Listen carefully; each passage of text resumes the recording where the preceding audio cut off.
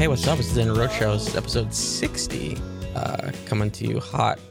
We were concerned it was going to be another lean week where we wouldn't have a lot, and then, of course, at the last minute, found some things to talk about.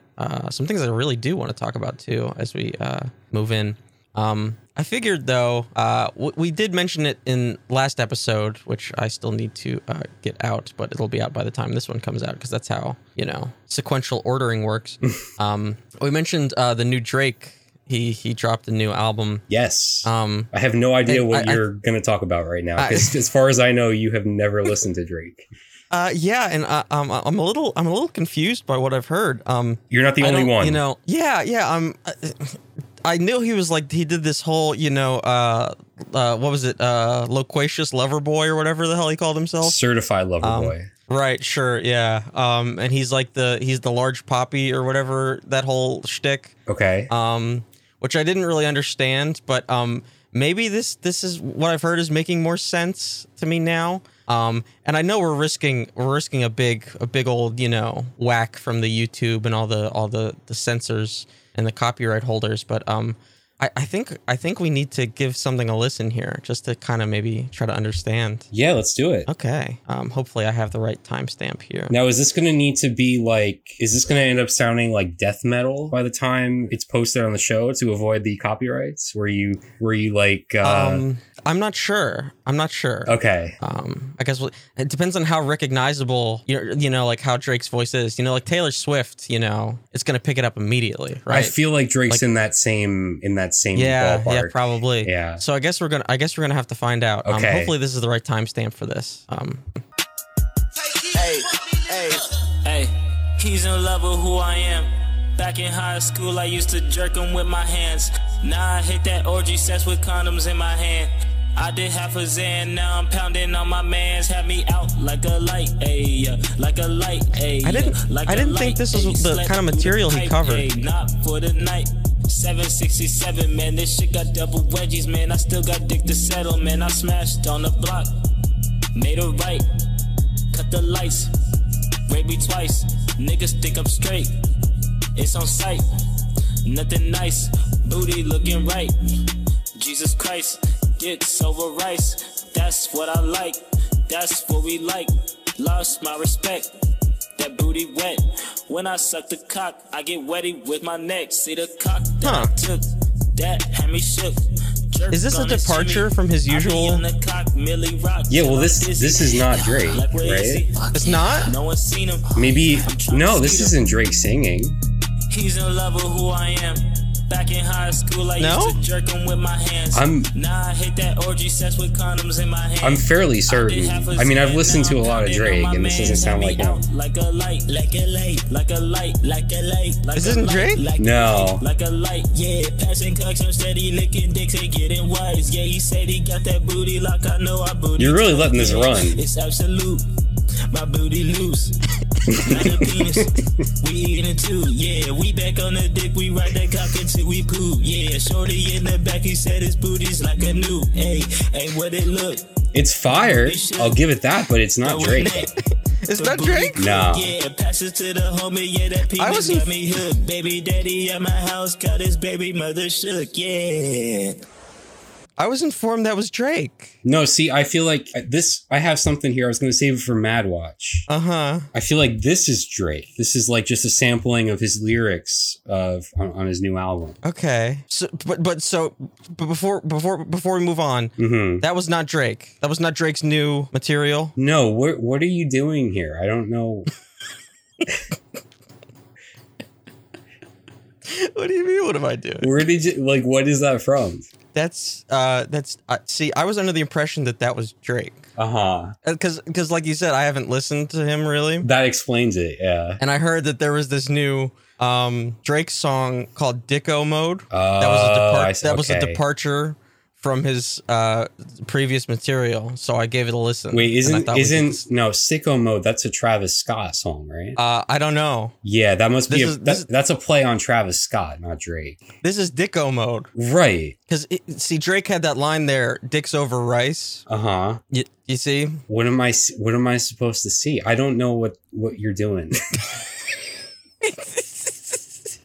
It's the new new Drake.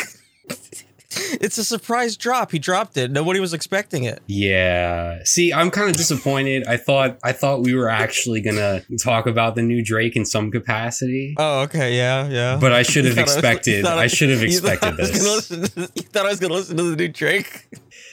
Okay, but you have a TikTok here. Hold on. Well, no, see, I thought, okay, so I got this TikTok, and if you had listened to the new Drake, this would have been, I think, a lot funnier. Oh, okay. You could play it anyway, just in case anybody listening would appreciate it. But all right, hold on. This is, by the way, this is Lonnie Tunes on TikTok. This is what, You know that you wanna know that she thinks you know that you're on the phone, that she thinks you know, that she wants you to know, that I want you to know. Yeah. That's what he does? Well, you know, it's more similar than you would think. No, the thing about this new Drake album, I do like it. It's definitely not my favorite of his. It's basically a house album. Yeah, there's really like just one Drake's house.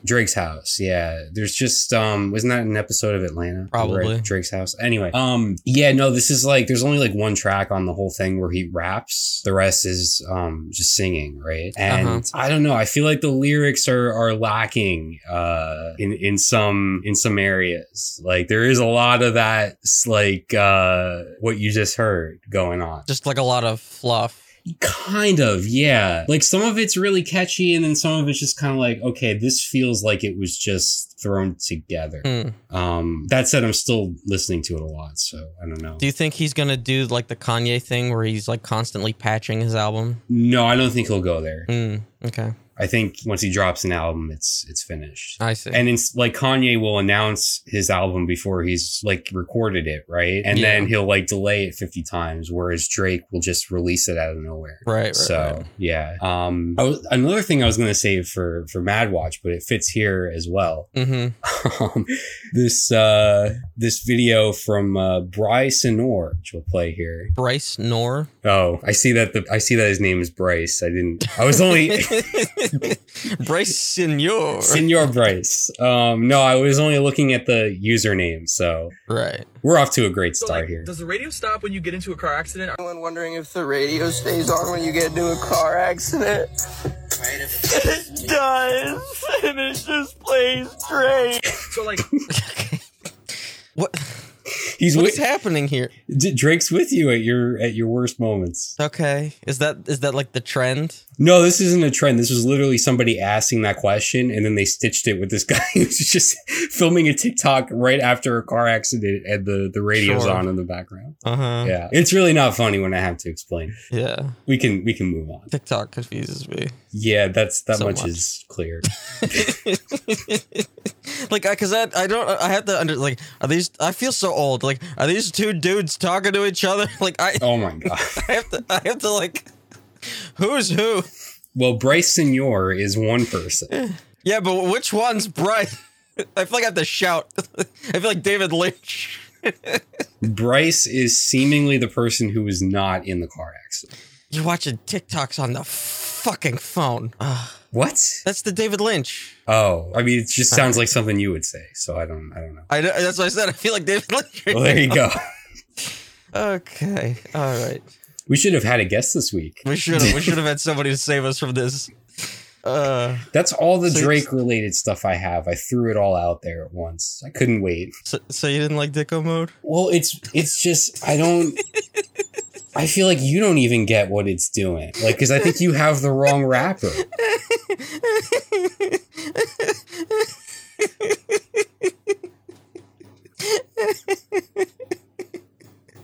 I was told it was Drake. By who? Comments.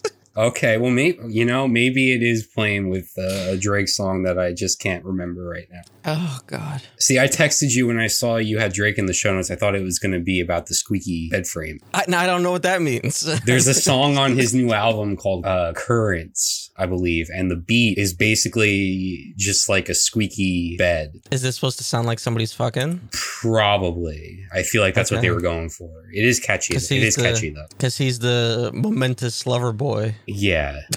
It's just so ridiculous for an adult to call himself that. Yeah, I mean, it's a bit, it's like it's a persona. Speaking of Persona, yeah, I laid that one out there for you.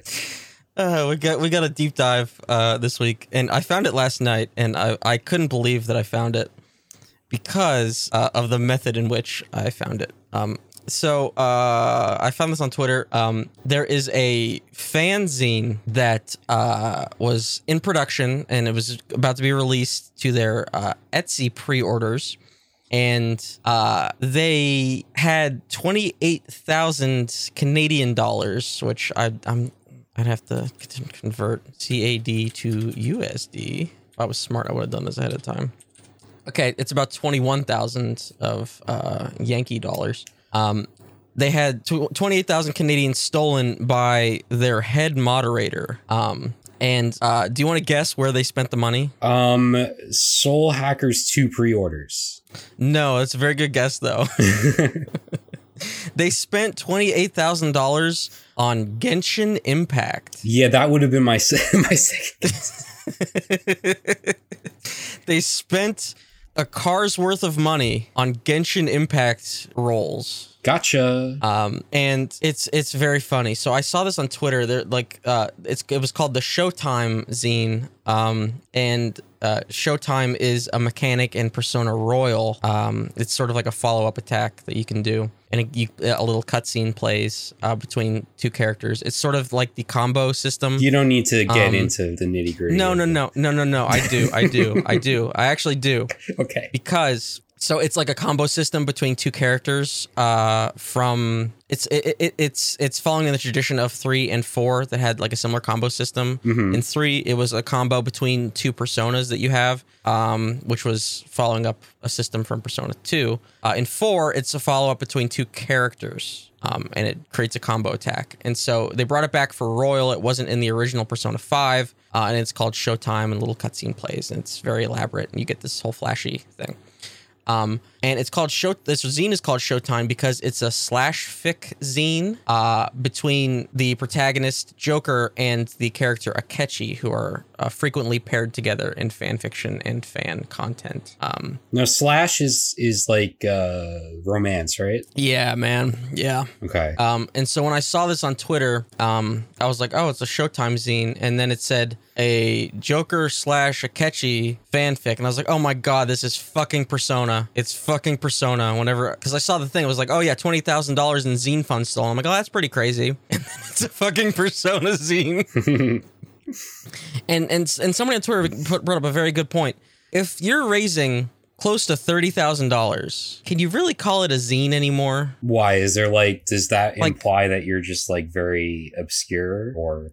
Yeah, usually like a zine is like something you're like printing at home, you know, like it's like stapled together. Sure. You go to Kinko's, you know, it's like. Well, I'm assuming this one was copies. Digital. No, it was printed. They were selling it on Etsy. And so the other members released a Google Doc sort of explaining what happened, including a TLDR, which is very funny to me, especially because this is actually not that long compared to other Google Docs of online bullshit controversies I've read. It's only like a page and a half.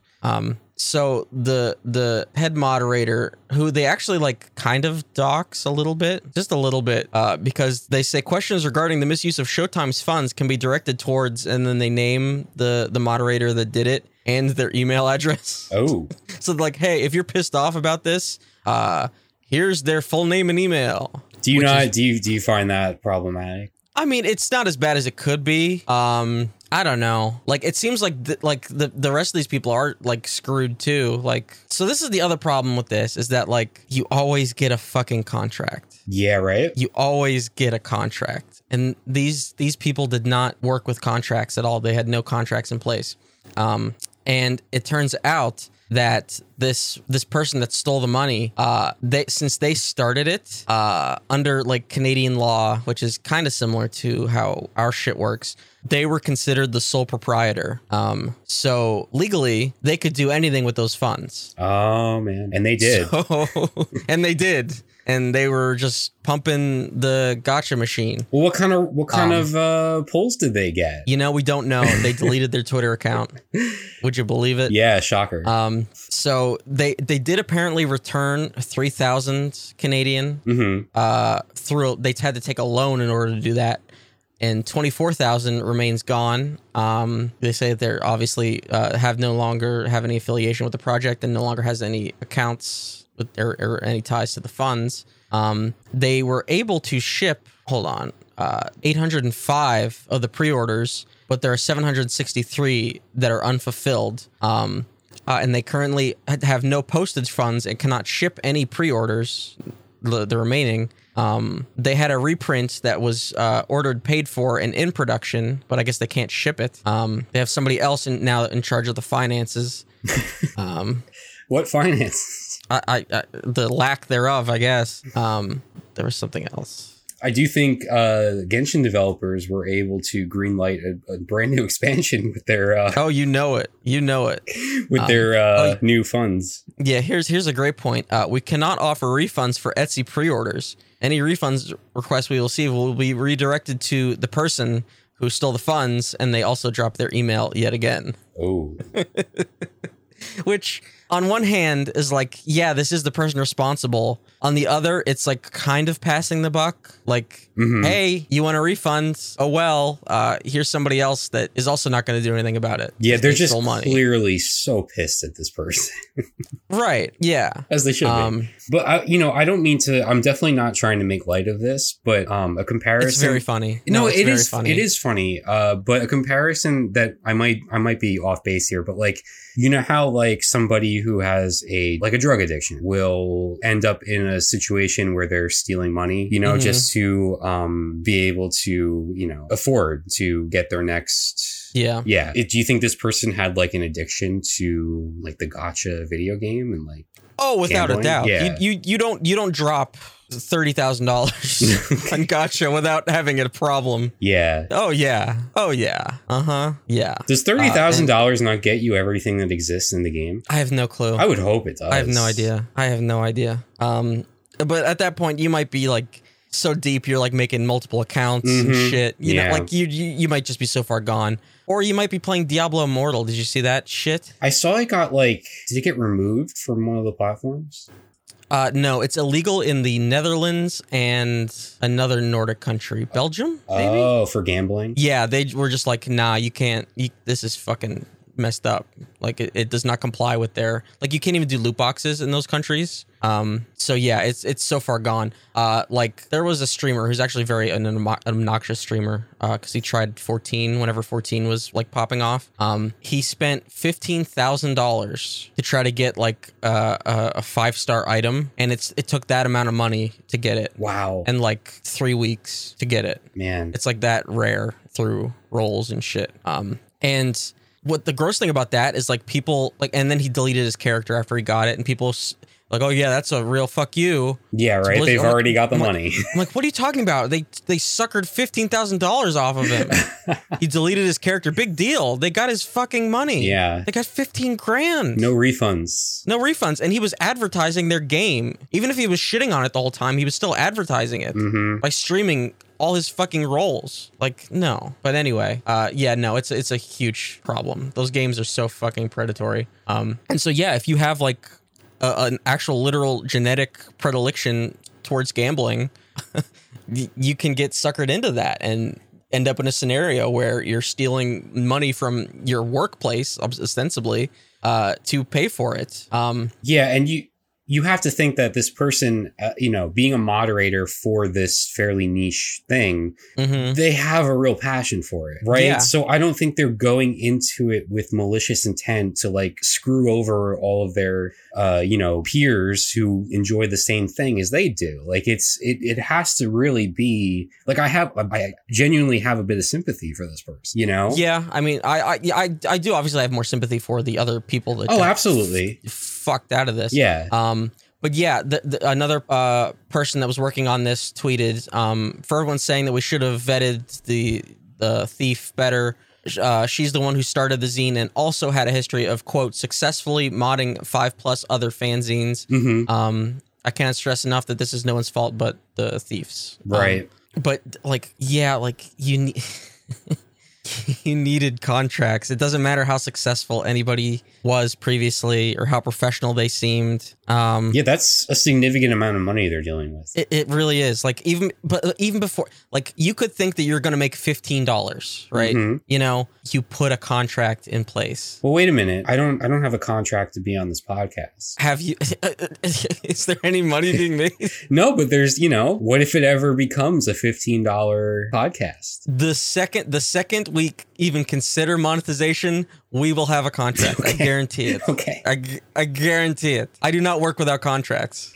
Yeah. I refuse because shit like this happens. It doesn't matter like how good of friends you are with somebody, like or how well you know them. Mm-hmm. You need a contract. Yeah, that's fair. I feel like you would be a prenup type of person. That's a different. That's a different story. Like no, like that you know what I mean. Yeah. I want to see their Etsy. No, again. it's just like common sense business stuff, right? It's just covering your own back. Yes. So is the zine going to continue? Do we know if they have the ability? So they end at the very last part of the TLDR. We'll be holding a fundraiser to raise funds to ship out the remaining pre-orders. Right. Which is pretty rough. Yeah, it's a lot to ask of people, right? Especially since they've already purchased something. Mm-hmm. To be like, hey, we need some more money so you can actually get the thing again. Yeah, that's tough. Like it's understandable, and it seems like the only option. But it's also it's a tough ask. Yeah, like they're trying to be. I think they're trying to be as transparent as possible. They're like, hey, like the prints they're being printed now. We have this many pre-orders we need to ship eventually, but we just can't afford the postage. Yeah. Do you know how frequent the zine came out? Like how often they publish? I think it was a one-time because it says a Showtime anthology. So I think it was just like a one issue. Okay. So this is like this is it. This is the big release. Yeah, it seems like they did some other kind of maybe like pre-order bonuses or like sort of Kickstarter backer kind of things. Like on this Etsy page, somebody posted a review and there's like keychains and like stickers along with it's more like a comic really than a zine, it looks like. Mm-hmm. So yeah, that takes sorry, I was reading somebody that canceled their order. That takes a lot more than just like getting something printed. And it makes sense if you're raising that amount of money to offer like different incentives, like the keychains and shit like that. It's I'm just curious because they don't mention anything about that. So maybe that was like the early pre-orders that they were able to ship. And it's also interesting that on the Etsy page, the person that stole the money is still listed as like the seller. Mm-hmm. Although they said that they no longer have access to the accounts and everything. So right. I'm quite curious how that's going to shake out. I'm just like wondering how they were able to spend that much on Genshin in, I'm assuming, a relatively short amount of time. Because wouldn't the platforms like flag that, Some of the games have limits. I know that Diablo Immortal had, I think it might have been like a $4,000 or $4,000 limit or something like daily. Oh yeah, that's such a restriction. And I think Lost Ark has some kind of limit. I think it's like $10,000 daily limit. So it's like they kind of do, but like, come on, right? If you're reaching a $10,000 daily limit in a game, like you're either so wealthy it doesn't matter, or there's serious issues going on, or both. So yeah, like at the end of the day, the games don't care because they're designed in a way to engineer spending. True. So it's whatever the regulations will allow, if there are any, right? Mm-hmm, yeah. Mm-hmm. I've mentioned EA NHL on here a number of times. They have gotten progressively worse this year. Like that is a dead game right now. Mm-hmm. Like the cycle is pretty much over. Like there's a new one coming out in 3 months and nobody's playing this one. And if you go and look at the in-game store, they're just putting out these ridiculous packs that cost like $60. Right. And they just keep getting like more expensive and more outrageous. It's just like, it's like desperation, it looks like, you know? It's really sad. Yeah. For like the people that are spending money on those, because it's such a scam. But yeah. But I found that quite interesting when I saw it last night. I just couldn't believe. I was like, oh yeah, a scam art project. And then I started looking into it. Fuck, it's Persona. Yeah. And then the Genshin thing, I was like, oh my God, this is so perfect. Do you, did you play that at all still? No, I played it at launch just a little bit and I had fun with it. And then I tried again whenever it came to PS5 because I heard it ran really poorly on PS4. Oh yeah. I can speak to that. Yeah, and so then whenever it came to PS5, they're like, hey, you can finally, like, has cross-save. Because I was playing on PC. I was like, oh, I'll check that out, see if I can, mess around a little bit. But my account, like, didn't transfer over, even though it said it did. And so I was like, oh, well, screw that. And then I never went back to it. Right. But I had fun with it, Yeah, I remember I was impressed with the dialogue quite a bit. Yeah, it was surprising, like how well everything was made for a half mobile game. Yeah, it was very like the characterization was really cool, and a lot of it was like fleshed out, like the side quests and the world was just like beautiful, and it makes a really good first impression. I don't know how it is long term, but it was really cool for the bit I played of it. Yeah, I made it as far as like the second area, and I was exploring that a little bit, and that's where I fell off and didn't get back to it. Because, like, up to that point, I didn't feel the need to, like, get new characters or, like, really, like, upgrade things. I was just, like, exploring around, and that's what I was enjoying. Yeah. But like, people get really invested, like, where they need one character, and so they'll keep rolling until they get that character. And I don't know if there's, like, higher tier bosses or whatever, because, like, that game is also gacha for the characters, and then for, like, the weapons, too. It's, like, the higher tier weapons and shit. So like they don't have, because like I mostly play this, sports games that are sort of work in a way that's like adjacent to gacha games. Although the baseball game is like so much better than any of the other ones in that regard. Yeah. Does Genshin have like a marketplace type thing where you can just like outright buy the characters and stuff that you want, or is it simply you have to just keep rolling? When I played, it was only rolls. Oh man, that's rough. Yeah. And then there would be like events where, higher chance to get the character, so people would save their gems and shit for specific events to get a character. But even then it's still chance. Yeah, of course. Yeah. Wow. Because there became like a whole creator economy for like, the rolling strats and what currencies you should save for when, and, what you should be doing daily and like all that kind of shit. And I was just like, it's so extreme because there's like just like a whole category of game player that is a gacha player. And there are people that will just, try to completely play for free and, like min-max the resources and shit in those games. And it's just like, that's just great. Like, it's too much for me. Like, you need spreadsheets, even more spreadsheets than I have for Final Fantasy. Like, it's just way too much. And I just liked exploring around that world and like doing the combat. Yeah, you just with, play like, it the elemental effects, like a typical RPG. Play it like a game. Yeah. Like, yeah. Like that's all I wanted out of it, and I got it for a while. Yeah, it's crazy. The one gacha game that I thought would get me, like, and if this one didn't get me, none of them would be the SMT one. Yeah, of course. Because it had press turn combat, which was actually really good, and it had demon fusion, and it even had dungeon crawling. But it just kept layering system on system on system to where it was so complicated. It was more complicated than any of the mainline games. Wow. That it was just like, it's too much. It's too much. It's like, okay, well, you need this 8 million currencies to fuse this, and you need another currency to unlock skills. And then also your demons have equipment for some reason, and you need to unlock the slots for the equipment. And then you also need to power up that equipment, and you can fuse that equipment, and then you could fuse skills. It's like, this is insane to me. Is it a mobile game? Yeah. I thought mobile games were supposed to be more streamlined. You'd think. This one was nuts. And so then you also had like regular summons, and you couldn't really make good demons that way. You would have to do the gacha rolls to get good demons. And so there were 8 million different summoning currencies to get demons that way. There was hell buns and crystals and all kinds of shit. And then there would be event currencies and it was just way too much. I just wanted the press turn combat and dungeon crawling. Yeah. Like on a phone. And because it came out like whenever there was such a lull in SMT stuff. This was before, Nocturne Remaster was announced, and whenever there was such a dead period in SMT 5 news. And so it came out at such a good time to like for it to exist. And it was just so fucking complicated.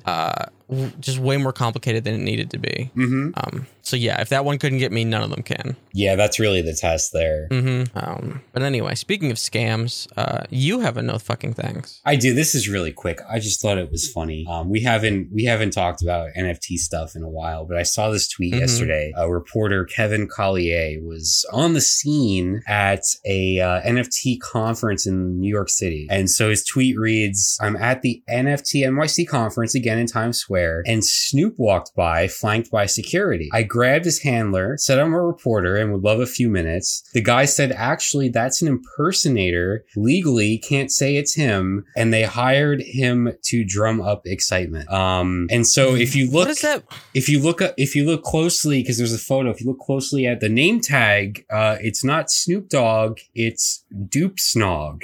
I thought that was what you like made up. No. They're actually calling him Doop Snogg. Doop Snogg. That's like what they would do in like an anime to like make a reference to Snoop Dogg. Yeah.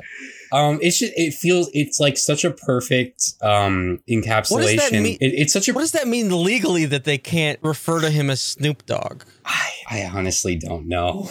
He's not a cop. Right. Legally, you have to tell me if you're a cop. Like what? You have to tell me if you're Snoop Dogg. Like, what does that mean? Right. I just thought this was yeah. So I guess if he was calling himself Snoop Dogg, the real Snoop Dogg would sue the shit out of him. That seems like the most likely reason, right? Okay. Because like it is plausible, obviously, because we've talked about how many celebrities have jumped on the NFT train, including Snoop Dogg, including Snoop Dogg himself. So, but this story is just like such a perfect example of like NFT culture in general, right? Like just like because it's like you have this fake currency that you just all it is just a hype and people like selling it to you and just like dressing it up as this amazing thing, but behind all that it's just fake. It's fake money. It's fucking nothing. It's nothing. It's Doop Snogg. Do not pay attention to the Doop Snogg behind the curtain. Exactly. It's fucking nothing. Oh, Doop Snogg. I know. Well, thank you for providing this episode's title. Yeah. It's a good piece of cosplay. I'll give it that. Like it definitely like there was some genuine. You cannot call me Snoop Dogg. Yeah, there was some genuine excitement, I think, around Doop's appearance. Sure. I mean, it fooled the reporter. Mm-hmm. Jesus Christ. He had a handler in security. Jesus Christ. I mean, do you think they were real security guards or were they like impersonating security guards? I mean, what's a real security guard? True. This is the guy.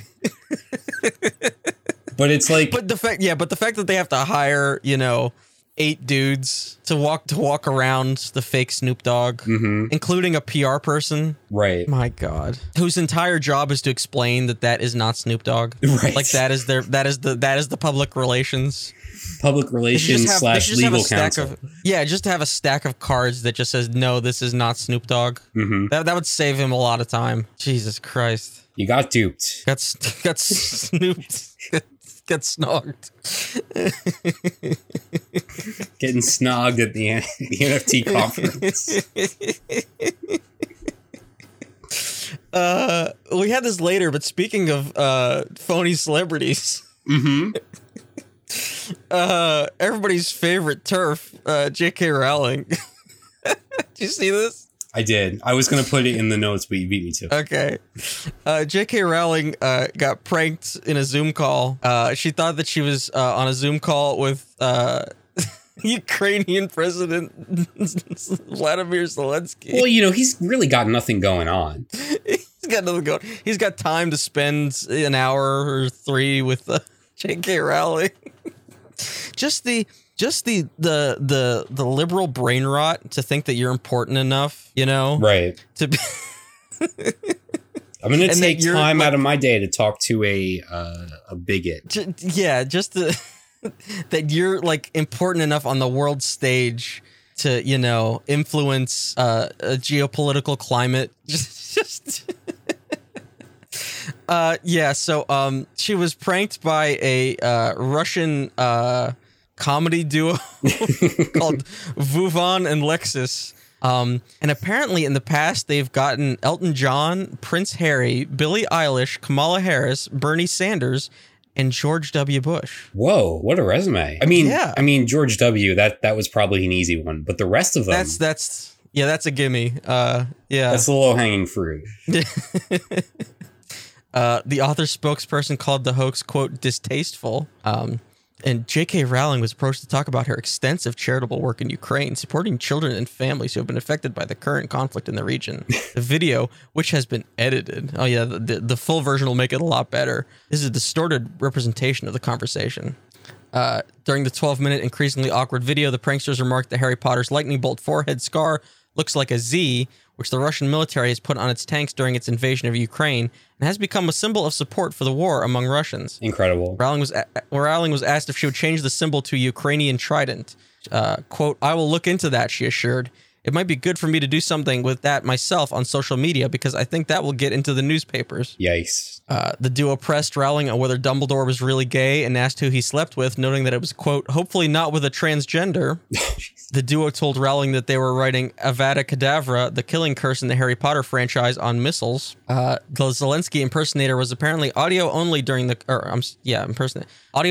call, so he didn't have any Polyjuice potion to pull off the ruse. But at one point, they turned on their webcam to introduce, quote, the Order of the Ukrainian Phoenix, a trio wearing T-shirts that read, quote, only Putin in Russian. Quote, we read Harry Potter to the soldiers in the battalion. Just don't read them passages about half-breeds, as they are nationalists and don't like such people. I feel like any one of these moments would have been a sign that things are not what they appear. But I guess she's so far up her own, you know what. Yeah. The prankster said, I want to clarify where you are sending the money that Lumos, which is her charity organization, has collected. We want to buy a lot of weapons and missiles with your money to destroy Russian troops. I hope you are all for that. And Rowling replied, we'll look after the kids, but I really want Ukraine to have all the arms it needs. You know, just regular neoliberal things. Mm-hmm. It's fun. Just be careful who you gun down. just make sure that you are taking care. Just like she's worth, I don't know, $1 billion at least, right? Probably. Maybe a couple. Mm-hmm. And she's worth nothing in my eyes. Sure. But she couldn't have anybody properly vet whether or not she was on an actual Zoom call. Well, see, she has the same PR person as Doop Snogg, so...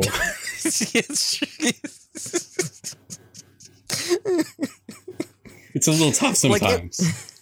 Like it was such a big deal whenever Zelensky was like had the video call with the congressman, you know, and like, oh, it couldn't get leaked and they were taking photos and they weren't supposed to take photos because it would give away his location. Remember that whole big thing? Mm-hmm. And well, I guess now that he showed up at the Oscars, it's kind of like a free for all. He can just pop up whenever he wants. I guess so. Yeah. It's sort of like a Tupac hologram. He can just kind of pop up, you know, like wherever he's needed.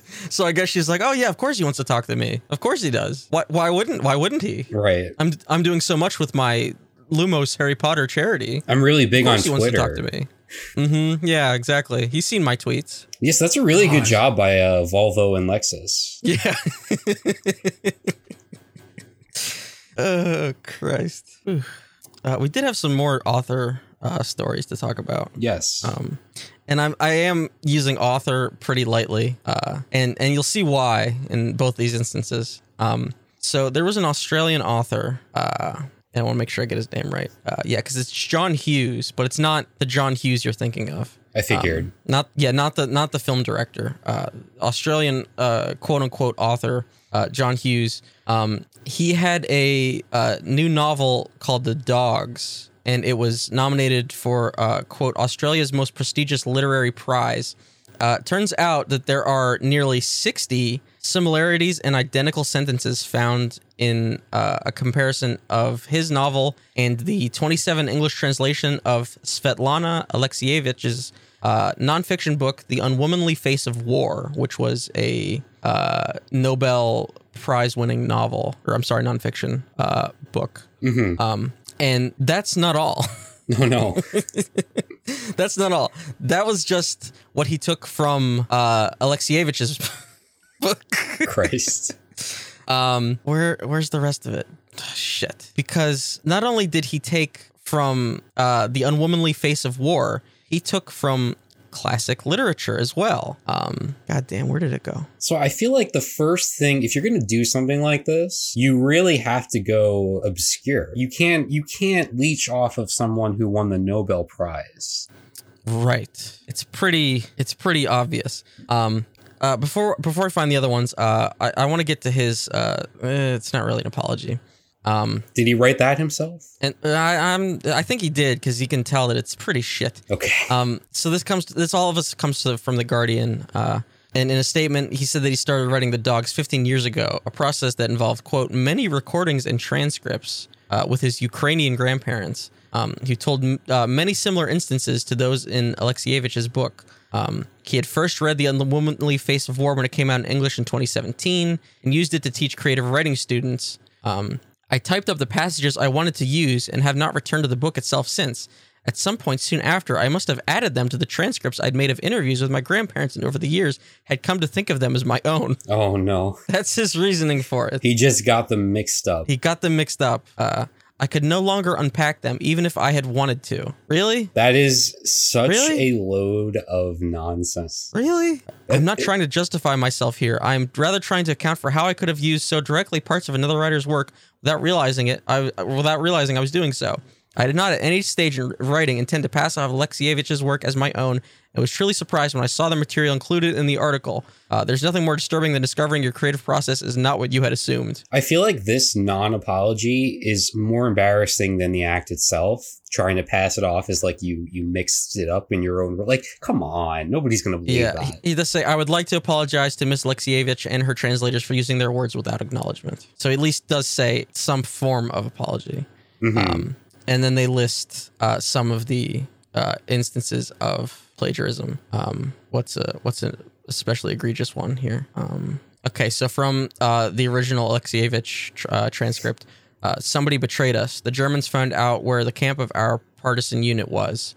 And then from his plagiarism, someone betrayed us. The Germans found the camp. We were saved by the swamps. For days, we stood up to our necks, mud and water. And then, because she also used, for days, for weeks, we stood up to our necks in water. So it's like, you fucking knew. Why would you have changed shit? Yeah, that's like a high school kid who is like trying to copy off of one of their friends. And so you don't copy directly, you have to paraphrase, but you do a pretty poor job of it because it's so obvious. Yep.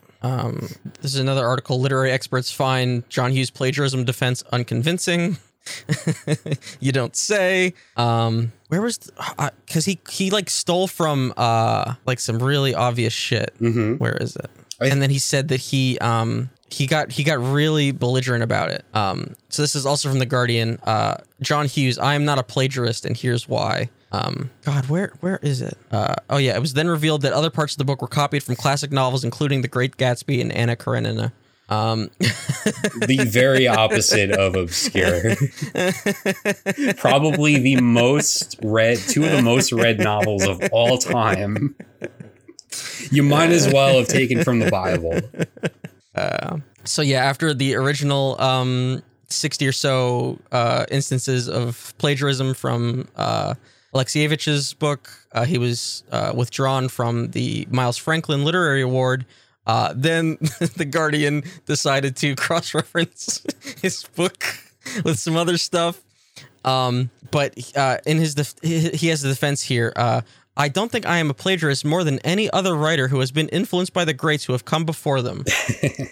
This new material has led me to reflect on my process as a writer. I've always used the work of other writers in my own. It's a rare writer who doesn't. It's a question of degree. As T.S. Eliot wrote in The Sacred Wood, Immature poets imitate, mature poets steal, bad poets deface what they take, and good poets make it into something better, or at least something different. Hey, you know what? He credited T.S. Eliot, so you have to... There he did. You have to... There he did. There he did. Oh, man. Now, let's take a look at some of these, because I think these are even more obvious than what he stole from the Alexievich. This is from The Great Gatsby. He smiled understandingly, much more than understandingly. It was one of those rare smiles with the quality of eternal reassurance in it that you may come across 4 or 5 times in your life. It faced, or seemed to face, the whole eternal world for an instant, and then concentrated on you with an irresistible prejudice in your favor. It understood you just so far as you wanted to be understood, believed in you as you would like to believe in yourself, and assured you that it had precisely the impression of you that, at your best, you hoped to convey. And now this is his version. She smiled at me then, one of those rare smiles with a quality of eternal reassurance in it that you might come across once in your life if you were lucky. It faced, or seemed to face, the whole eternal world for an instant, and then concentrated on you with an irresistible prejudice in your favor. It understood you just so far as you wanted to be understood, believed in you as you would like to believe in yourself, and assured you that it had precisely an impression of you that, at your best self, you hoped to convey. It's so embarrassing. Come on, man. It's like in the original, it says like 4 or 5 times, but he's like, oh, it's just once in your life. That's the only difference I could see. And good poets make it into something better, or at least something different. Really? Right. Really, dude? Right. You know, I remember all throughout school, the teachers would always say how plagiarism is like the worst crime you could commit as a student. Like you would face being expelled if you were caught plagiarizing. Yeah. Like it was like drilled into your because core. You would. You genuinely in college. would. Yeah.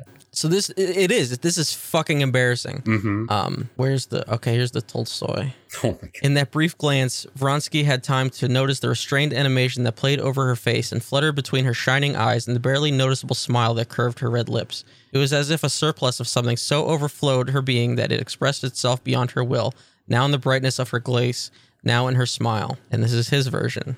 In that brief assessment, I had time to notice the restrained animation that played over her features and knew at once what drew my mother to her. It was as if some surplus overflowed her that it expressed itself beyond her will, now in the brightness of her glance, now in her smile. He's just using a thesaurus and butchering the originals. That's what he's doing. It's so bad. Yeah, it's wild that this like Frankenstein's monster of a book was able to win awards. Yeah. And then after this came out, his publisher dumped him, and his publisher was like, I don't know how this happened. I trusted him and I got burned. Yeah, that's really got to affect the publisher's reputation. Yeah, because an editor should catch this. I mean, but you also have to have trust in a writer that they're not going to try to pull this shit. Sure. But an editor should try to catch this, but this is really egregious. Aren't there I don't know, like algorithms that you can like run a text through and it will sort of like do like almost like an image search, like a Google image search, like the equivalent of that, where it will like pick up if there's any plagiarism? Yeah. That's like what colleges use to identify potential plagiarism. I'm assuming the publisher didn't do that, or maybe that's just not like a common practice at that level. You would go based on faith. Like you don't go in thinking that a writer that you're working with is ripping everything off. Like you would only do that if you had a suspicion. You know. But yeah, this is fucking bad. It's really bad. And just like you can't say that this is like, and first of all, like this completely destroys his earlier excuse of the clips, the quotes got mixed in with the other quotes. No, because you altered turned into them. Soup. Right, you altered them for one, but like now you're stealing shit from well-known books, and you can't say that like this shit was in your head or some bullshit. Yeah, you know, because you changed specific words, thesaurus style. You got rid of Vronsky. Yeah, like you changed glance to assessment, which is so fucking clunky. Oh yeah, like just bad shit. Oh my God, like this is high school level like summarizing thesaurus shit. Oh, 1000%. Just really embarrassing. Well, you know, the classic literature, it lives on, you know. It does. It does. Like this is not like he tried to say like this is illusions, you know, and I'm an illusionist and I make references to the classics. It's like, nah, dude, these are not references. you can make references. You can use very famous lines to evoke, certain theming that you would like to, express. You don't take entire fucking paragraphs and change a couple nouns. That is not the same fucking thing. No, this guy is not at all. This guy's the Doop Snogg of the literary world. Yeah, like if you use "perchance to dream" from Shakespeare, people know that you're alluding to Shakespeare. This is just straight fakery. This is just bullshit. Holy shit. That's John Hughes. That's the bad John Hughes. Yeah. Down in Australia. And then we got one more. I also use author in quotes here. Author, quote unquote, James Patterson. He's claiming that there's another form of racism that I guess we didn't know about before. Oh, breaking news. Yeah, he just found it. At the ripe age of, I don't know how fucking old he is. At the ripe age of old, found a new form of racism, and it targets old white men. Oh no. Yeah. You know, they get it from all directions, don't they? And this is from the AV Club, who notes that James Patterson is worth an estimated $800 million. He in an interview with UK's The Times said there's another form of racism against older white men in his line of work, which would be I struggle to say publishing. He's like a content mill. He's like a brand. Because the thing about James Patterson is that he doesn't write his own books. He has ghostwriters, right? He has a gigantic team of ghostwriters pumping out books under the James Patterson label. Yeah, it's a familiar name to put on a cover that sells. Yes. So he's one of the most famous authors just because of that. He's a brand. So I struggle to say that his industry is publishing. Yes, okay, sure. So there's a form of racism against older white men in publishing. And he said, what's that all about? Can you get a job? Yes. Is it harder? Yes. It's even harder for older writers. You don't meet many 52-year-old white males. In writing? That's in writing? I mean, just look at the entire history of books. And you're looking at 95% of what has been published throughout history probably fits under that demographic. Are you kidding me? Is a 52-year-old white dude. Are you kidding me? That's insanity. You don't meet many of them. I don't know. Maybe you don't. Maybe because you don't leave the house. Yeah, no, maybe. I can't believe he's only 52 based on this picture. I swear to God. That's impossible. Are you telling me that Paul Rudd is the same age as James Patterson? There's no way. But that's insane. And I think my guess of what he's complaining about here is 75. Who the fuck's he trying to fool? Wait, is he trying 52. To pass himself off as 52? I don't know. He said you don't meet many 52-year-old white males. Well, he doesn't exist as far as we. Who's he trying to fool? He's 75. Yeah. No, what he's probably trying to allude to here is just racism, right? Because he's looking at the publishing world that has made strides as far as representation. As you look at year-end lists, bestseller lists, book club picks. They're more diverse now than they have been in the past. So he's probably looking at that and he's threatened by it, right? It's got to be as simple as that. But why? He's got $1 billion. It's never at the end of the. He's at the end of his rope. It's never enough. God. But yeah, it's hilarious to point out the exact demographic of what writers have been published all throughout history and be like, yeah, they're not represented enough. You think of the job of an author. And you might in your head just think of unconsciously a blank slate of a white guy like that is unfortunately the mold. Yeah, the mold is slowly but surely breaking, but yes, it very much is. Yeah, and I wanted to get because Jeff Vandermeer of author of Annihilation and the Bourne Saga and a bunch of other things had a response to this. But he tweets a lot, so I gotta scroll back. I think he had a book come out this week. Yeah, I'm a 53-year-old white guy, and I don't have any difficulty getting published or finding gigs. Well, no, Patterson was talking about 52-year-olds. Yeah, you gotta break that age gap, and then you're good. Patterson aside, there's also a general issue with writers making general pronouncements about the industry based on the state of their own careers, both positive and negative. They may have no relevance to reality. Also, remaining read and relevant over decades is really tough. It's like, yeah,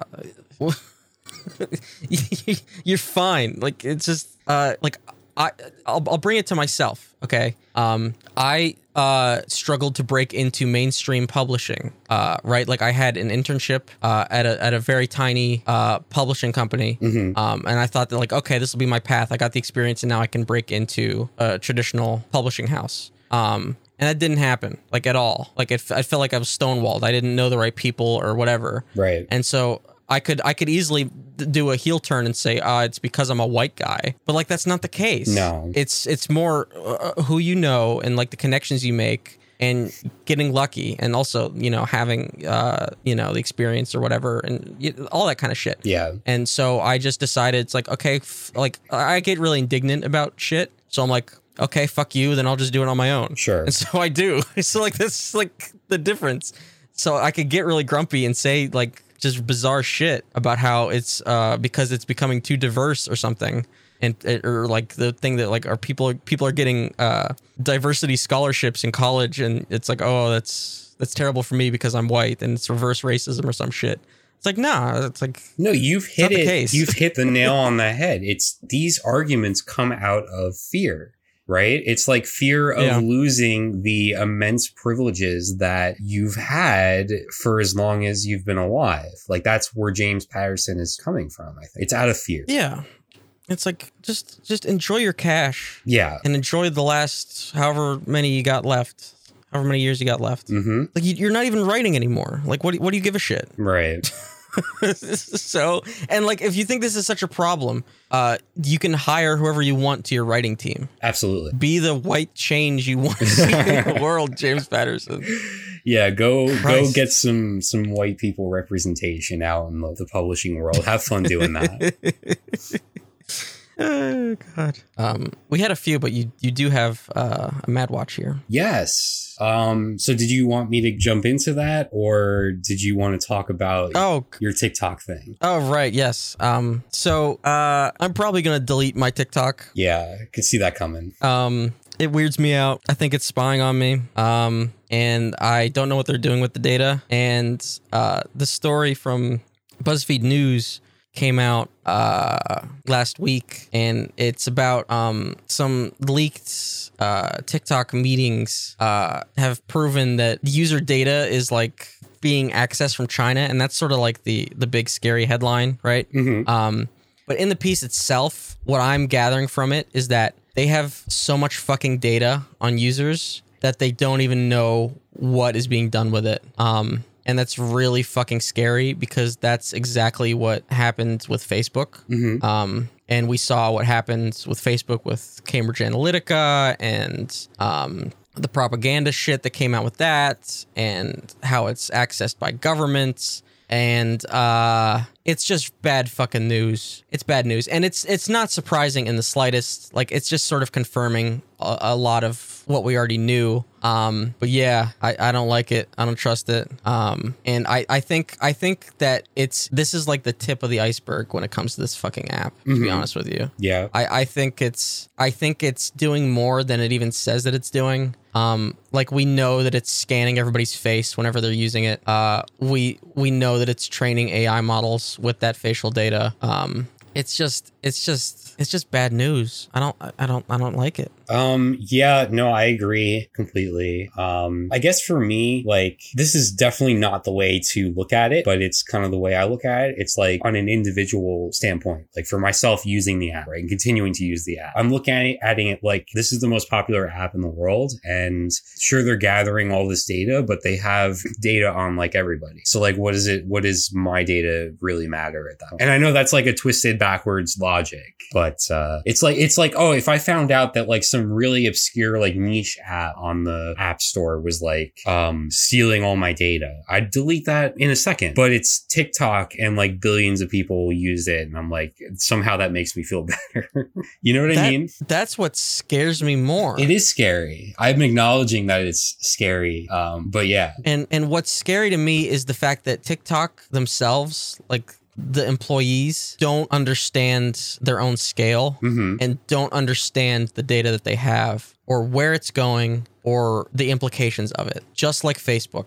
So all you need is a single bad actor with a modicum of understanding to gain access to it and use it for whatever purposes they want. Just like what happened with Cambridge Analytica. Just it's the same thing. This is Facebook all over again. I was just watching a video about like Web3 crypto shit and how a lot of it is funded by the billionaire Peter Thiel. I want to get the video is called Web 3.0, a Libertarian Dystopia by Municat on YouTube.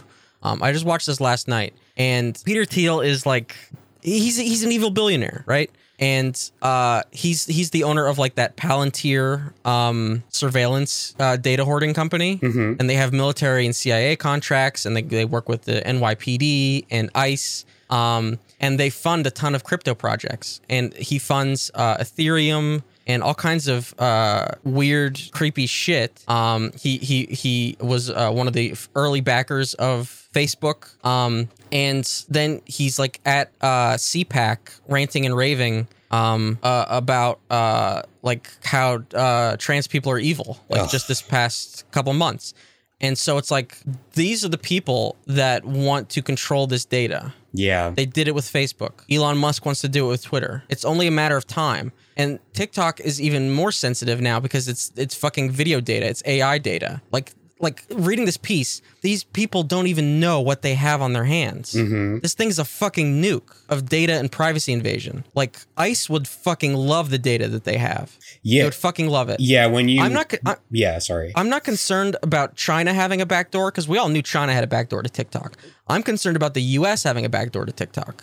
I'm concerned about the feds having a backdoor to TikTok and using location data. That's what worries me. I'm fucking law enforcement. Yes, all the ways that... Law enforcement that just was told that they don't have to give Miranda rights anymore. Right. All the ways that it can be used, they all lead towards just various means of oppression, right? Just continued oppression. So, and it's easy to say, it's like, well, you know, I'm clean, I don't do anything. But like, it's like, that's not the point. Right. It's like, I like, me personally, I still feel like I'm feeding the beast. Yeah. Like, I just feel gross. And it's like, yeah, okay, fine. I still have a Facebook page. You know, I'm still contributing to all this bullshit. But it's like, it just feels gross. Yeah, there are very few things that don't make you feel gross when it comes to like interacting with, you know, large platforms, because they all have so many problems. But yeah, this TikTok one is concerning, to say the least. But the thing is, like, you know, all that's well and fine, but then you miss out on something like this.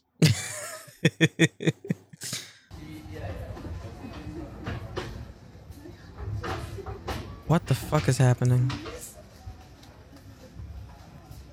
That's some big city shit right there. It's big city shit. It's a guy making out with a pigeon, a live pigeon on the subway, New York City. Was that a pigeon? I just, for whatever reason, I assumed he brought the bird from home. It looked like a pigeon. Very.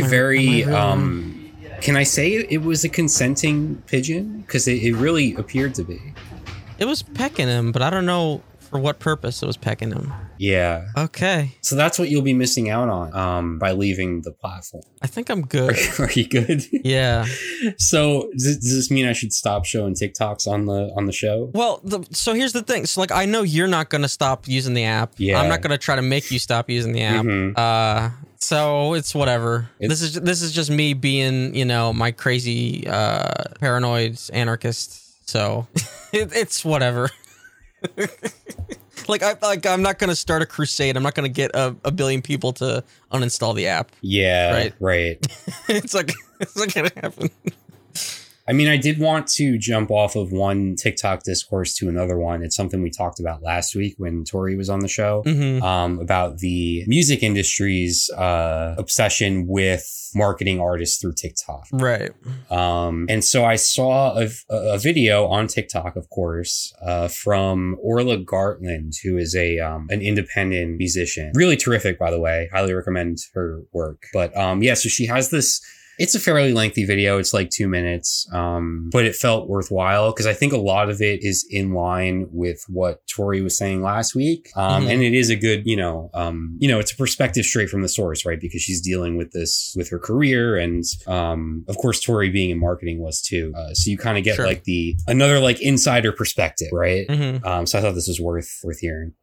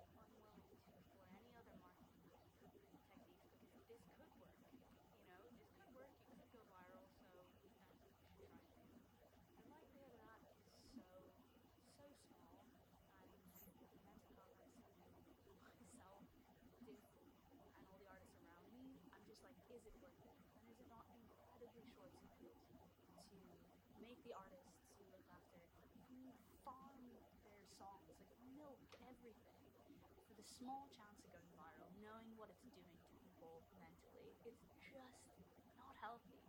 Plus, the music that does well on here is rarely going to age well because it's just strange nursery rhyme music that makes no sense outside of this platform. So I think we've all lost the game when kind of TikTok and the way you market music actually finds its way into the music itself. And when we get to that point, we've all, turned too far from God. We have to stop making music at that point. But it does happen, and it will continue to happen. And I think this moment is really interesting. I think this platform is great as a consumer. It's highly addictive, and I love it. But as a musician, it's dangerous. This moment is dangerous, and there's a real duty of care labels have to have, and the teams around artists should have, and just checking in on your artists and making sure they actually feel like artists and not influencers and content creators, because that is not the job that any of us signed up for. Yeah, good point. I guess this feels similar to and this will probably make me sound really old, but like the era post Justin Bieber on YouTube, where, because like I guess he was sort of discovered on YouTube, right, from what I understand. And so then it was like, oh, so then YouTube could be this thing where you could become a gigantic international pop star. And so that's what all the kids decided that they were going to do, right? Yeah. So I guess it's kind of similar to that, where it's like, oh, if you get a viral TikTok song, then you're set. It's like a shortcut to success. Yeah. Or like a quick path to success, not necessarily a shortcut. No, what this reminded me of, especially like talking about the mental health aspect of it, is Twitch streamers. And like how across like all different platforms, there's like this race to just like create, because I see these Twitch streamers do these like ridiculous like marathon streams that could last days or weeks or even months, and that has to have negative effects. Like people just aren't built to do that. So yeah, it's just like with all the competition that these social media platforms create, it's just led people to feel the need to just constantly, be putting stuff out there at the cost of, their health. Yeah. And I don't know what she was referring to exactly with the nursery rhyme music thing, but I will have to say I have heard some of the worst music I've ever heard on TikTok. Yeah, no, I think what that is just like a lot of the clips that go viral and like turn into like TikTok dances, or turn into, I think more specifically, the ones that end up being trends, like specific trends, not dances, but stuff like the non-dance trends. They're just like clips taken out of context of songs that don't really make sense outside of that specific context, right? Yeah. I started, the last time I was on TikTok, I started getting really bad pop punk music, right? Like from, I guess, artists trying to, spread their shit. But I honestly thought it was like parody music at first. But then when I looked and realized that they were serious, I actually closed the app. It was like pop punk stuff, but with like lyrics about how like, oh, let's sit around and watch anime all day. And I was like, dudes. it was so cringy. And I was like, this is like a joke song, right? You're like being like, let's sit around and watch anime and be sad. Oh yeah, it was let's sit around and watch anime and be sad all day. I was like, you're making fun, right? Of like the whole TikTok thing. Like, no, they weren't. Man, they're being genuine. And I'm like, oh my God. It was like they were like trying to be like 2022 modern baseball, but without like the lyricism. Oof. So they were just kind of saying, yeah, let's sit around and watch anime and be sad. Yeah, that's tough. Yeah. So now we know the real reason you've left TikTok. It contributed to it. Sure. I won't lie. Yeah. But yeah, I really don't like the culture that sort of like made everybody compete with everybody else. And that's always existed, but I feel like it's just amplified by these platforms. It's whenever you assign a number to, a metric to literally everything. Mm-hmm. Yep. I'm like, we're not immune. Like I see the downloads. True. Like I feel better when an episode gets more downloads than another one. Like, yep. It's like those video games where the number goes up. Yeah. You want the number to go up. It's fucked up. I know. But, yeah. But switching gears to something more positive.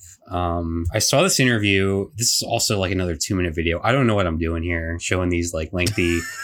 Like I mean, talk about plagiarism. We're just stealing stuff from the internet to take up time. But no, I thought this was great. This is from TikTok user Perrine Miroff, who was interviewing David Cronenberg. Okay. And, we've talked in the past about some of these directors like Christopher Nolan, like Denis Villeneuve, who've really championed the theatrical experience and at times sort of alienating some of their fans, right? Because like for a number of reasons, like logistical, for, trying to push people into theaters during the height of COVID, for, it's just like a number of things that come across as tone deaf with these directors. So that's why I thought this interview with Cronenberg was really refreshing. We just listened to some of this. Oop, wait, there we go. Interview you did where you spoke about the value of watching film on devices like an iPad. And I have that argument, or I should say I have that conversation all the time. So I appreciated that stance on it. And it was making me wonder,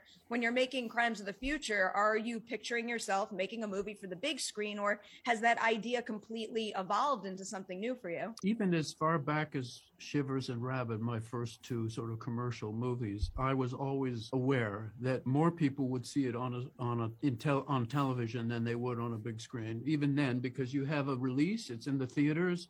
After that, it's on television. And so I made sure that because in those days, the television screen was 4:3. It was very square, but we were shooting more widescreen. So I made sure that those movies were framed in such a way that they could be shown on television and still not sort of deranged in terms of the framing and the composition. So for me, this is not a new thing. I mean, I assume that more people are going to see Crimes of the Future on their, Apple Watch than they are going to see it in a big theater. That might be too small. The other thing is that you don't have to the thing is that the resolution and the color balance and everything of the devices these days, compared with the old days of black and white television, for example, it's so good that I don't have to make any concessions in terms of composition and so on. It works on a huge screen like the one in Cannes. That was probably the biggest screen we're ever going to see it on, with 2,400 or 2,500 people watching. It'll absolutely look great on your iPad. I have absolutely no doubt about that. And also on your phone. You said in the interview that when you have the iPad, it makes it even more immersive because it's so close to your face. And I feel like you put it more eloquently than I ever have, but like, that's the feeling that I have, which is why I appreciate every format of screening. Sure. It's like reading a book, you have it here, it's right here. It fills your field of vision. What's the problem? The resolution. If the resolution and the color and the sound are good, it's good. And to me, that still counts as a cinematic experience.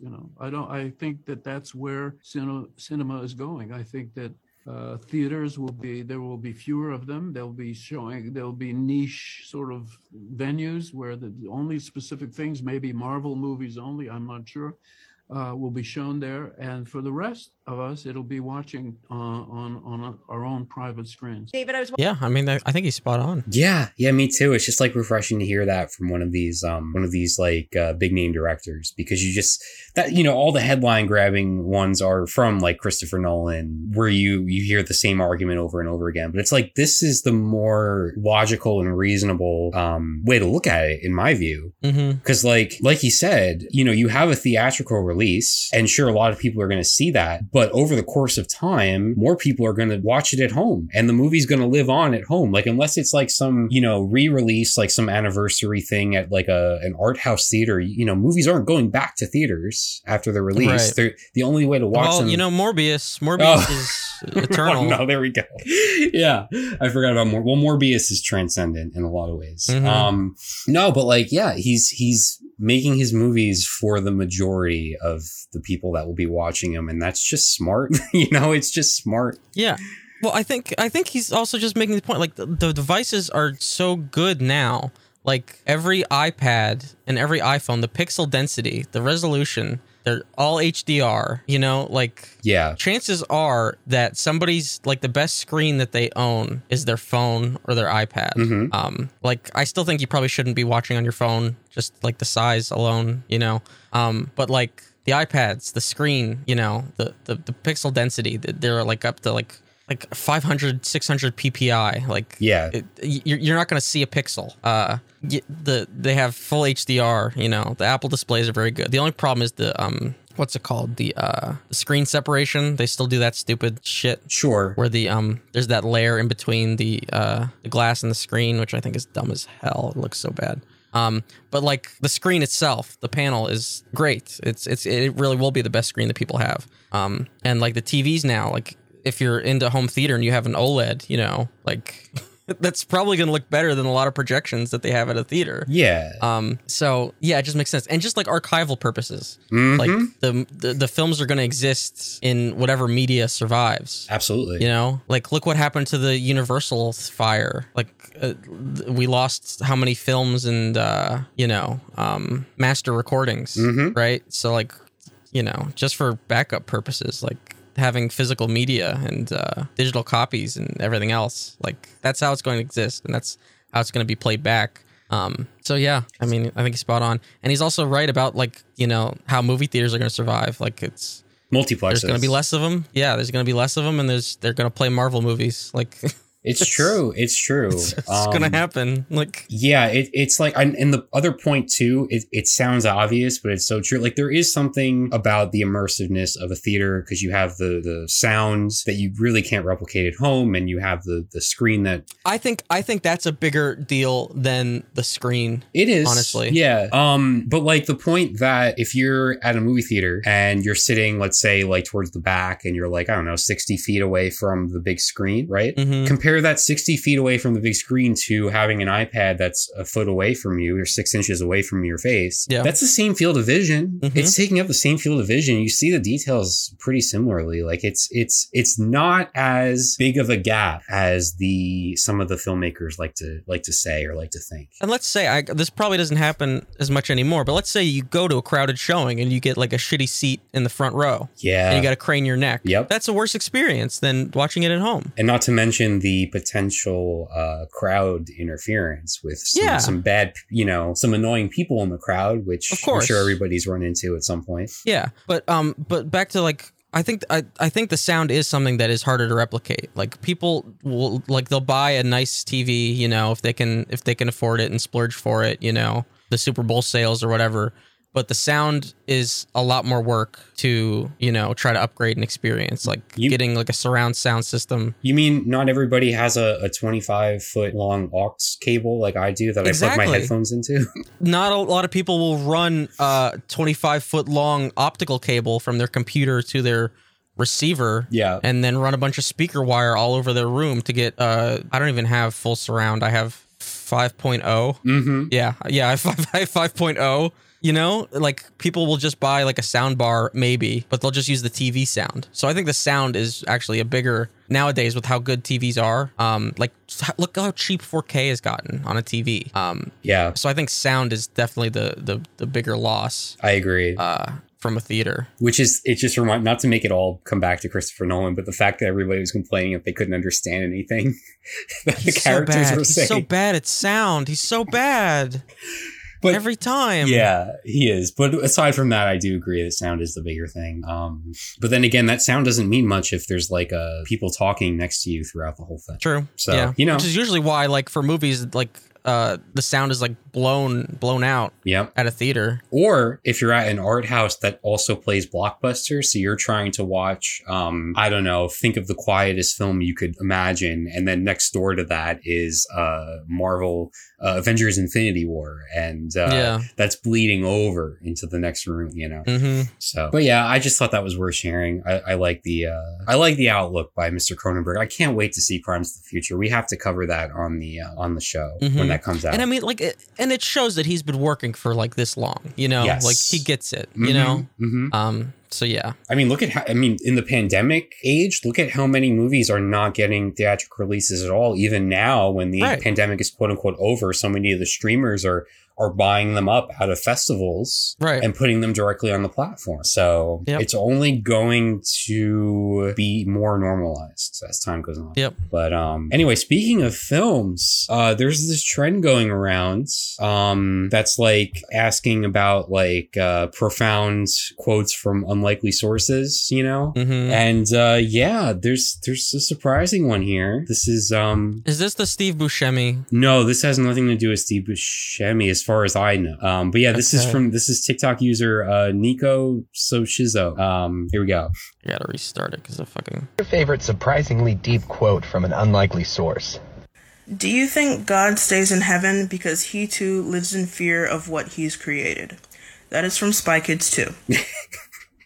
Yeah, that is said by Steve Buscemi. Oh, is it? Okay, I didn't know where it came from. So you very well know. Okay, well, I didn't know it. It's very well known. And I haven't seen Spy Kids 2 since I was probably 2. So it's very well known. Okay, well, okay. I'm sorry, my TikTok choice wasn't as obscure. I saw the other day that they're like Netflix is rebooting Spy Kids because of course why the fuck they are. Probably with the Stranger Things kids because why the fuck not? But they're not kids. Spy teens. I don't give a fuck. So I love to look at the replies to tweets announcing things. And somebody was they're like, oh, it's gonna be crap because it'll be woke. And I'm like, they're gonna wokeify Spy Kids. I mean, what was Spy Kids some sort of edgy? Yeah, right. Like what was so like pushing the boundaries of, you know, what you could say and can't say about Spy Kids? I mean, maybe it was anti-religion. I don't know. Spy Kids was like full of like Latino people. It was made by Robert Rodriguez. Machetes in it. Yeah. What? That just seems to be the go-to. Again, I don't know why you look at any comments on Twitter or any social media. No, because I love to try to find schizophrenia. It's really fun to me. You seek it out. Everybody seeks out their own kind, I guess. They're making Spy Kids woke. Those millennials, I'll tell you. But speaking of surprising things, that's a transition. The Kid Leroy is a rapper. Sure he is.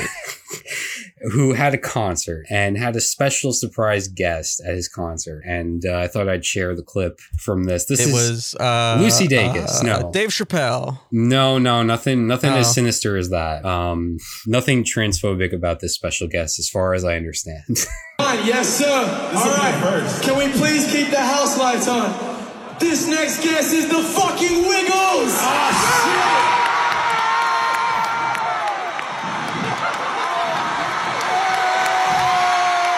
Keep those pits open. Keep those pits open. The fucking Wiggles. Keep it open. Keep it open. Keep those pits open. All right, ready? Drop the hits. Let's go. Who's selling? Yummy, yummy. We're selling. Yummy, yummy. We're selling. Yummy, yummy.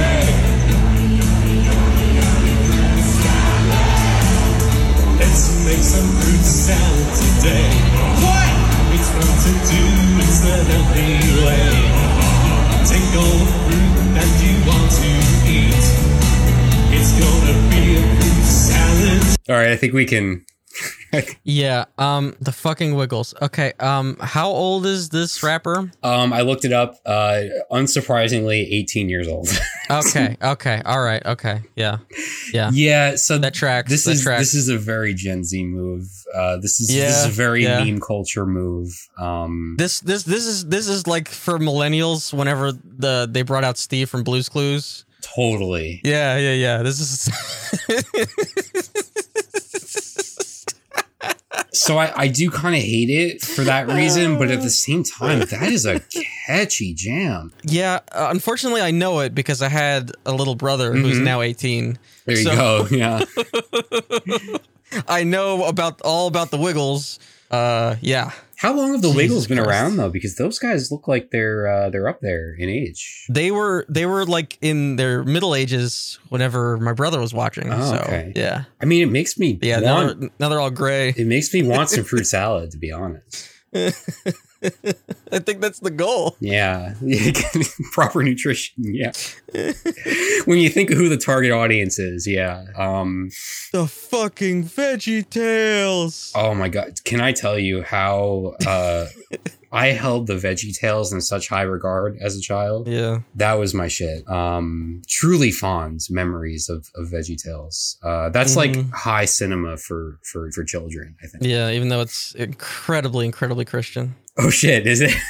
Oh yeah, what are you talking about? They did like adaptations of Bible stories. Oh man, well see, here's the thing about my recollection of the VeggieTales is that it's coming from my memory of when I was, 5. Yeah. So I'm just gonna hold on to that, and I'm not gonna look into it too hard. I do believe you. Yeah, they dress up like Moses and shit. There was the whole song. The Broccoli Kid would sing about God, about how God didn't want her to steal from the supermarket. Well, Spy Kids was singing about God too. So in a way, yeah. Just they were okay. VeggieTales was putting the fear of God in you, but so was Steve Buscemi, but kind of for different reasons. I really like the cucumber. Yeah, was it Larry? Sure, I think it was Larry, right? Was there a tomato? There was a tomato. Yeah. Wait, isn't tomato a fruit? I don't think they got into the technicality. Well, I guess it's sort kind of like a found family thing. Right? It's sort of like a does a tomato begin at conception kind of thing, and they don't really want to get into that. But yeah, they had all their whole song about how God would kill the boogeyman. How could you guys help me? Where's the song? I mean, if I was. Oh, God is bigger than the boogeyman. Yeah, I just told you I was going to preserve my 5-year-old memory. They talked about God all the time. I don't want to hear the real clips. Oh yeah, and the song about how the one dude wanted God to punish somebody, and they were like, no, God wouldn't do that just because you tell him to, but he'll punish them if they're bad, but not if you tell God to punish somebody. Yeah, they got weird. Was that like VeggieTales? God made you special. God wants me to forgive them. Oh, huh. But the broccoli, though. Yeah, the broccoli, the little kid. That's who's singing. Well, thanks for ruining my childhood. I can't believe you didn't remember that they were incredibly Christian. Again, I think, preschool at that point, so I wasn't picking up on religious themes.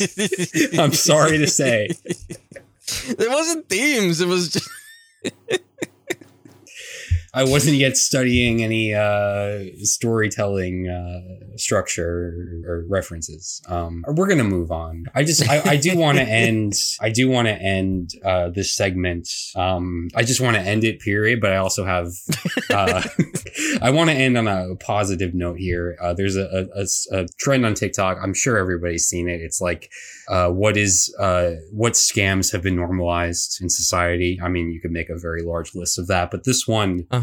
This one really is quite bleak. It's so normalized that we don't even realize it's a scam anymore. This is kind of outside my normal content, but it's been on my mind and I want to talk about it. Did you know that when you die, your body's going to be pumped full of harmful chemicals that are terrible for the environment? Not only that, but you get to use precious resources to get buried in a fancy casket that will cost you more money than multiple months of rent. On top of that, you're going to be encased in cement so that your decaying body can in no way give back to the environment around you. Every year, over 800,000 gallons of embalming fluid are put below ground, often leaching into the surrounding environment and having negative impacts. It doesn't have to be this way. There are much more natural burial options available. What's this? Okay, 2 things. Yes. By the way, that's TikTok user at Maya Kinda Mischief, by the way, just to credit. 2 things. Okay, sure. And I'm not a mortician. Uh-huh. So let's bear that in mind. But she contradicted herself, because if you are encased in concrete so you cannot give back to the environment through your body, then the chemicals would not seep into the environment. Well, how do you know that the chemicals can't make it through, but maybe No.